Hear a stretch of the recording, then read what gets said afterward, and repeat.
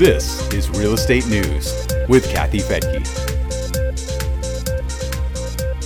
In this Real Estate News brief for the week ending January 16th of 2021, a new COVID relief proposal extends the federal eviction moratorium, proposes more rental assistance, and authorizes new stimulus checks, along with a serious lesson about safeguarding your passwords. I'm Kathy Fettke, and this is Real Estate News for Investors. We begin with economic news from this past week that includes an announcement from President-elect Joe Biden about his $1.9 trillion emergency relief proposal. This is part one of his two-part rescue and recovery plan. The Real Deal writes about it, saying his proposal will have major consequences for real estate, which includes another extension for the national moratorium on evictions. It will now run through September 30th. It is currently set to expire at the end of January. The proposal also includes $30 billion in funds for emergency rental, energy, and water assistance. That's in addition to the $25 billion approved in the last relief package. That's a nice increase that will help tenants and landlords, but it falls far short of the back rent total. Surveys show that New York tenants alone owe more than $1 billion in back rent. The bill also includes $1,400 stimulus checks to individuals. Combined with the 600 checks recently sent out, many consumers will be getting a total of $2,000. The weekly unemployment bonus is also getting bumped up from $300 to $400, all of which will help people pay their rent and other bills. The stimulus proposal comes in the midst of a scramble to get COVID vaccines distributed, while the government reports a new surge in layoffs. The Labor Department reports that new claims for unemployment benefits surged to a 5-month high of 965,000. When you add claims from a temporary federal relief program, the total comes close to 1.5 million. Many of these claims are from restaurant and hotel workers who are being laid off because of new or continued lockdown requirements. Higher gas prices have led to a jump in the cost of living.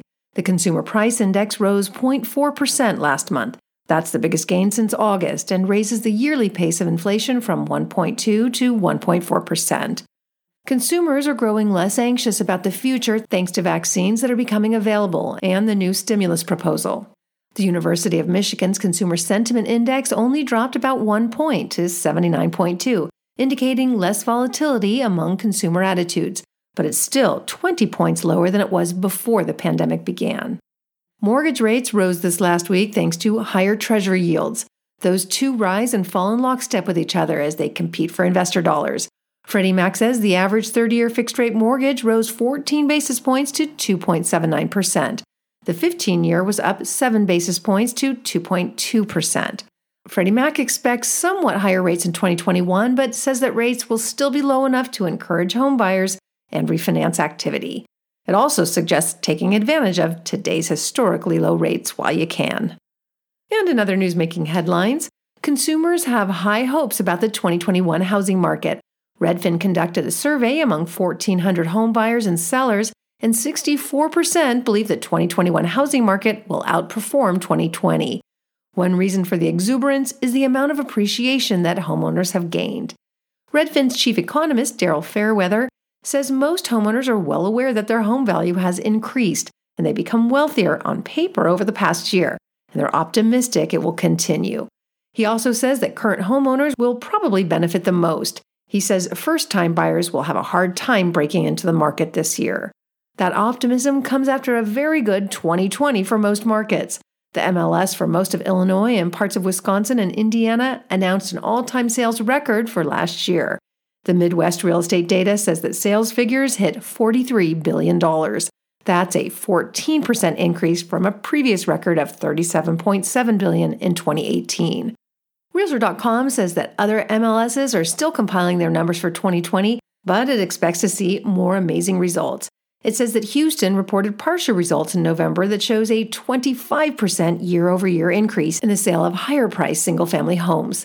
The chair of the Houston Association of Realtors, John Nugent, says, "In my 50 years in the real estate business, I have never seen a market defy supply and seasonality the way Houston has, amid a pandemic no less."